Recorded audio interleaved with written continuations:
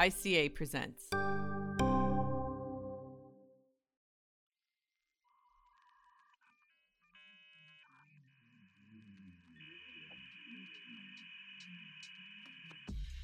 Welcome to JCMC, the discussion section, produced by the International Communication Association Podcast Network. I'm Nicole Ellison, the editor-in-chief of JCMC, and today I have with me three of JCMC's associate editors, all of whom have thought deeply about theorizing CMC in their own scholarship. Through their involvement with ICA's Communication and Technology Division, they also have keen insight into the field and how it's evolved over time. We thought it would be fun to kick off the series by engaging with the question of how we theorize social media. And of course, as part of this discussion, we need to define and clarify what we mean when we say social media. This was part of the rationale for Dana Boyd in my early 2007 JCMC special issue on social network sites, where researchers were using the term social network site to mean different things, or were using other terms when referring to social network sites. And we saw that it was really limiting our ability to theorize and do cross-disciplinary work in a meaningful way. But above and beyond definitions, what are some productive ways to think about theory in this space? I think there's some unique attributes of the social media space that make it especially challenging. For instance, the rapid rate at which social media platforms are evolving, and the fact that every user's social media experience is algorithmically shaped and therefore idiosyncratic, which is another challenge for theorizing and our methods as well, but we'll leave that discussion for another episode. So without further ado, let me introduce our guests. Lee Humphreys is professor and chair of the Department of Communication at Cornell University. Her research interests include mobile and social media and the ways people incorporate communication technology into their everyday lives. Katie E. Pierce is an associate professor in the Department of Communication at the University of Washington and holds affiliations with the Ellison Center for Russian, East European, and Central Asian Studies and the Center for an Informed Public. Her research focuses on social and political uses of technologies and digital content in transitioning democracies and semi-authoritarian states. Finally, Caleb T. Carr is a professor of communication at Illinois State University. He researches how new media alter communicative processes, including how social media are used to create and maintain identity online for organizational uncertainty reduction and in group collaborations. Great, welcome all. So let's talk a little bit about computer-mediated communication and/or social media in 2022. Is there anything that's part of the social media landscape in 2022 that you wouldn't have thought of or mentioned a decade ago? How would you characterize the current social media landscape? I think I'll start with the point that I think the landscape is murkier. We didn't think 10 or 15 years ago that social media would be ubiquitous with CMC, and yet increasingly we see people say social media and they mean the sweep of anything online or vice versa. And I think sometimes we cognitively know we're still there, but theoretically we forget about things like email and messaging and group chats in favor of social media. And so we do all this theorizing about social media and think, oh, this is new, and what you're really describing is a group chat in a social media platform, which is in fact kind of old. And so that's an interesting part to me. The other thing, in 2015, Becky Hayes and I wrote a definition about what are social media, which has been, I think, well received, and that's nice. And we laid out some stipulations with what we thought social media were and would be in the coming years. And the place that I've seen that break actually is in the infrastructure, not so much the communicative use. Great, thank you. Katie? I think, and Caleb mentioned this a little bit, that the growth and the popularity of more private social media, like WhatsApp, like closed groups on Facebook, these are incredibly important to a lot of people. And I think given that all of us on this call are based in the US, where they're popular, but not like they are internationally, it's left a real gap in terms of our theorizing. While there are certainly really good empirical papers on specific mobile messaging apps or specific types of private social media, like you mentioned with the 2007 special issue, thinking about social networking sites, we need to have that kind of oomph with private social media too, because they're really under theorized and they matter a lot because of their more private and potentially more intimate nature. The way that people are engaging with each other in these spaces is quite different than they are in the more public, more visible social media spaces that we have been thinking about in the past. And we know that the outcomes are quite severe. We look at all of the good and bad political organizing that has taken place in these spaces, that these places are notorious for being sources of misinformation spreading. And just to hook onto that, these super apps that are very popular in some countries where everything is done through an app, your shopping, your healthcare, etc. And, we get nervous about the amount of power that Facebook or Google or Microsoft has. But you think about when one app has that much control over daily life, what does that mean? So I think that what I'd like to see in the coming years is more work within our field, really thinking about how these kind of spaces are different and how that matters. Great, thank you. And I'd love to hear your thoughts, Lee, on this. Yeah, so as someone who came into this field studying mobile phones, I can remember struggling. Can I even send my research paper to JCMC? Because I think at the time it felt like it might not be appropriate. And luckily over time, phones look more like computers, so of course it's appropriate. But I do think it really speaks to this larger question of what are the phenomena of interest for our field. And I think the communication aspect is really central, and what exactly the medium is probably less important in some ways. And so I think the mobile really highlights, and its growth has continued to highlight the importance of that particular medium in social media and CMC more broadly. I also think that it's really helpful to think historically here as well. All media are social, but there are particular technological features and affordances of social media and CMC that make them unique from other kinds of media. And so I think having historical comparisons can be really helpful, but also in terms of thinking about historical trajectories of practices and policies more broadly that shape the ways that these technologies get adopted and used in everyday life is an important aspect that can shed light on the contemporary, even if you're looking at the historic. I also struggle a little bit with our role as scholars in the contemporary media environment. And I think especially with social media, where there is this dominant narrative out there in the public that personally I don't feel is well aligned with what the science actually says. I'm thinking specifically about work around well-being and social media use. And so I would also love to talk a little bit about what our role as scholars should be in this more public narrative, given what you've said about the fact that oftentimes our academic papers may not be as accessible to journalists or the general public, and yet these are parents and teachers and policymakers and everyday users who are trying to understand their and calibrate their own use. If I had to wager, I'm going to bet that the next 10 years in tertiary education is to public communication of science as the last 10 or 20 years was to grants. In the last 10 or 20 years, we saw a lot of colleges and universities switch to looking to grants to supplant lost revenue from taxpayers. I think, and particularly the COVID-19 pandemic has shed this light that we need to get better about communicating what we're doing. And Lee's absolutely right. We've all had these things where they want to interview us, and the interviewer wants to ask a question like, are social media good?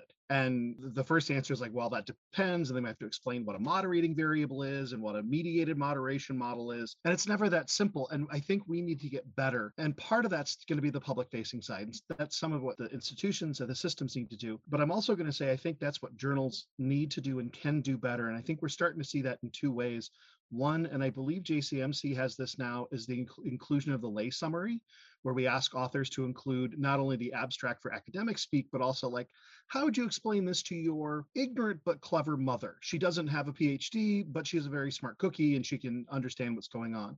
I think that's helpful. I think the other thing is we need to be a little bit mindful, and I'm not going to argue for gatekeeping here, but cognizant about how we're framing the findings of our research. And I think we as authors, we as editors, we reviewers need to be a little bit more mindful about we're here to tell the truth and not the story we want to find. And I think this is exactly the tension between qualifying our science in a way that we as scholars feel comfortable with, yet doing that translation work to the public to do right by the science, but also share insights in a way that's accessible. And I agree, Caleb, I would love to see more of that, and that is a focus for us as a field in the next decade or so. So let's move on and talk a little bit about what some of the up and coming research areas that each of us are excited about. And this might be topics that we'd like to see more of at JCMC, but just in general, what are some contemporary research areas that you're particularly enthusiastic about at the moment? Katie? Well, for me, because I do most of my work outside of the US, I am quite keen on the growth in general in communication on work that comes from outside of North America and Western Europe. And I'd like to see more of it submitted to JCMC.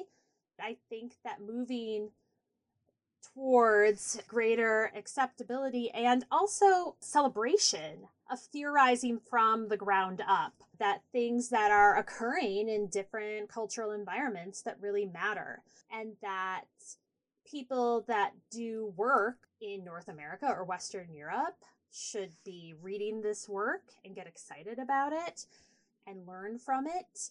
And there's a lot of bigger questions about understanding that there are different traditions of how we have ways of knowing. There's different traditions and how we conduct research. And this is much bigger than JCMC, but I think that social media, computer mediated communication is an area where there might be one of the more easier openings to looking at communication phenomena that are occurring outside of where most communication research takes place. But so for listeners out there that are doing global work, please do not be hesitant at all to be submitting to JCMC. There's great opportunities for it. And so that's my big hope in the coming years, to see more work that's coming from different places than we've seen traditionally. Great. I agree 100%. Kayla? Increasingly, I am interested in post-textual social media. And Dr. Humphreys has reminded me that lots of things, including pictures, can be text, but post-alphanumeric sounds very clunky. But for 40 years, all of our CMC theorizing has been predominantly around text-based messaging, maybe with the occasional inclusion of like a profile photo. We've seen a little bit start to do theorizing about memes, and Brian Spitzberg has done this, and sort of how we overlay often different text on the same picture. And so it's still about the text, but our unit of coding is so often about the alphanumeric words and letters noted. And I'm really interested, as more of our communication is done audiovisually, pictographically, pictorially, how do we measure that? How do we theorize that? What does it change about things? That's one very interesting area for me. The other thing that I'm very interested in is sort of the empirical side of media multiplexity. Increasingly, our relationships and our interactions happen across multiple platforms. Media multiplexity is a great theory that's to say, as our relationships deepen, we tend to use more channels. Cool. But methodologically, that's a problem, because to trace my relationship with my dear friends, the conversation migrates and it moves between a social media platform and a texting platform and a coffee talk and a written letter. And we don't have particularly good theorizing yet about not the use of the platforms, but the migration and the continuation of communication trans-platform as it goes between platforms. And I think that's, from the human side of communication and technology, the thing I'm particularly interested in the next probably 5 or 10 years. And Lee? Yeah, thanks. There's so many different things that I'm excited about. So I think, like Katie, I also am really interested in more knowledge coming from more diverse communities and participants. So certainly outside North America and Western Europe, but even within North America and Western Europe, I think we can do a much better job of thinking and working more deeply with communities across race, gender, class, ability, And, having grown up on a farm, I'm always interested in questions of rurality in different communities. I will say JCMC recently published a piece by Will Marler about people who are housing insecure and their use of ICTs. I would love to see more submissions around marginalized or precarious populations, because the role of this technology is really important in their lives as well. Another area that I'm really interested in is different kinds of technology beyond maybe just what we think of as social media, but other kinds of communication technology, and even thinking, what does it mean to be thinking about the data that's created through these systems as communication? I'm one of the guest editors on a special issue on sensor-mediated communication. What does that even mean? What does it mean to bring communication to these kinds of technologies? I think is going to be really important for our field to maintain relevance, but also we bring a lot to these more technologically oriented fields as well. And then the last kind of research that I'm really excited about is more community-based participatory research. We've published things in JCMC demonstrating this, but it would be great to see more. Great. Thank you. Okay, so just to bring our conversation to a close, I would love to finish with a walk down memory lane, perhaps. And I know that all of you are published and readers of JCMC, and I'm so grateful for your time as AEs. But what are some of your favorite JCMC pieces? For me, some of the best pieces, Mirka Madanu had a piece in 2014 about smartphones as polymedia. She's an anthropologist by training and works with Daniel Miller, who's an anthropologist. And it's a big crew of people in the UK that do really great work about social media, particularly in different cultural environments. And this piece is really great because it engages in some really deep theorizing about this idea of polymedia being something that's bigger than affordances, about thinking about media in the larger environment. And in this piece, she argues that smartphones, they themselves are a polymedia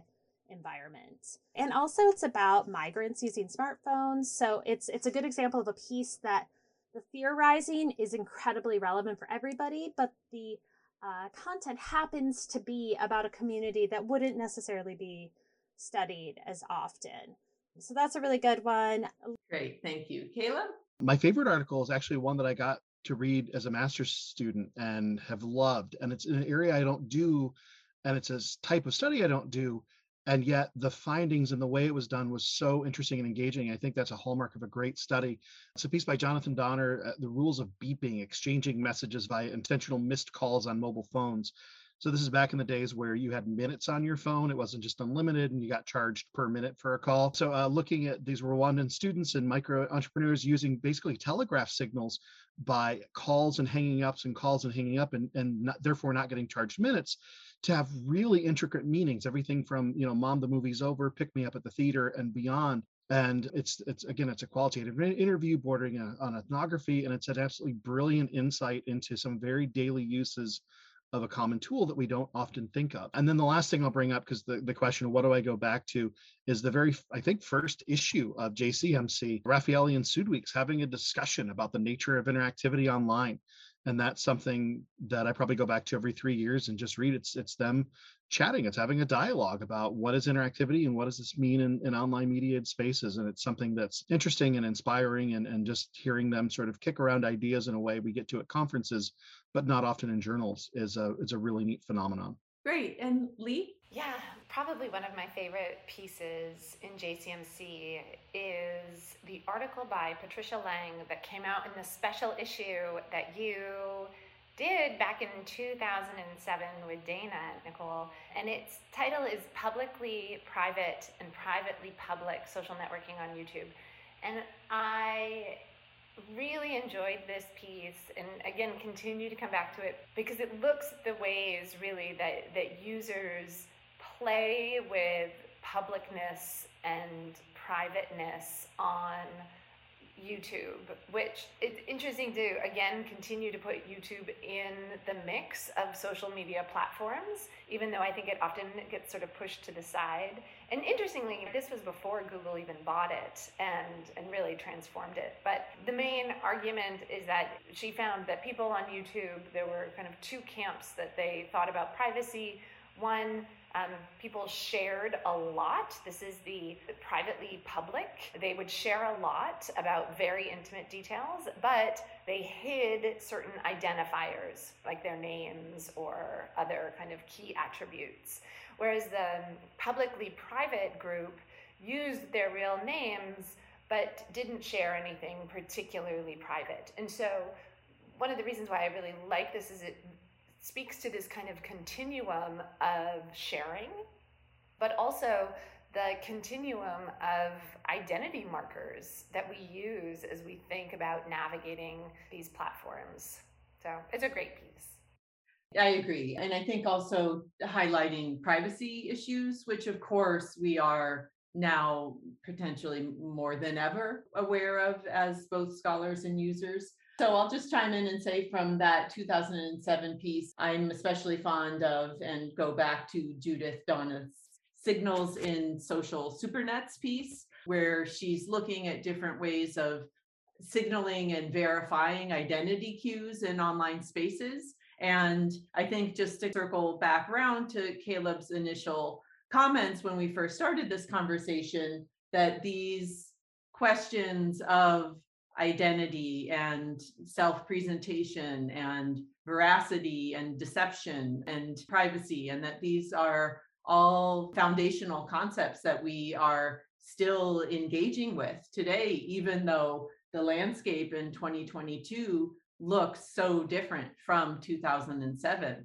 And I guess since we're talking about that piece, I'll also just give a shout out to Susan Herring, who was the editor of JCMC and took a chance on a young Michigan State University scholar. And I believe Dana was still finishing her doctorate at that time, and just gave us the freedom to explore and play with this new area of scholarship. And so I hope that I and all of us as AEs will be able to kind of engage with that same kind of openness and receptivity to new ideas. So please, listeners out there, if you've got a piece that you feel is a big idea piece, maybe a little bit more risky, we would love to see it and to potentially use JCMC as a platform for that kind of thinking and theorizing moving forward. With that, I will say thank you to the three of you for everything, and especially for sharing your thoughts with JCMC, the discussion section. So thank you again, Katie, Lee, and Caleb, and I'll see you online. JCMC, the discussion section, is a production of the International Communication Association Podcast Network. Our producer is Maria Camano. Our production consultant is Nick Song. Our executive producer is Aldo Diaz Caballero. The theme music is by Nicholas Rowe. Please check the show notes in the episode description to learn more about me, the articles we discussed, and JCMC, the discussion section overall. Thanks for listening.